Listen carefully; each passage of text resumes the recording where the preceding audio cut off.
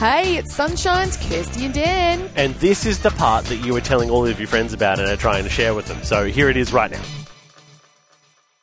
Blink-182 have announced a new album, Kirsty. What?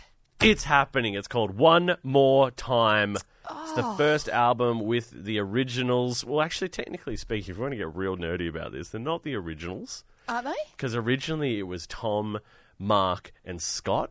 But Scott got kicked out of the band, then they brought Travis into the band. Oh, but and that's Travis the Blink-182 that everyone knows. Everyone knows Travis more than any of the others, probably. Oh, 100%. Oh, he's a Kardashian. He is. And so they've announced they're releasing a new album called One More Time on October 20th. What? And we're going to be getting a new song on Thursday America time. So I guess that's Friday our time. Yes.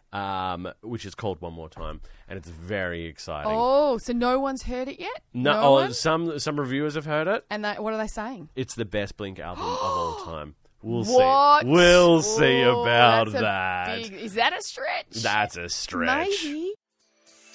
Hey, how good was that, family? Wasn't it awesome? If you want any more of that, You can just listen in to the show live. 6 till 9 a.m. day.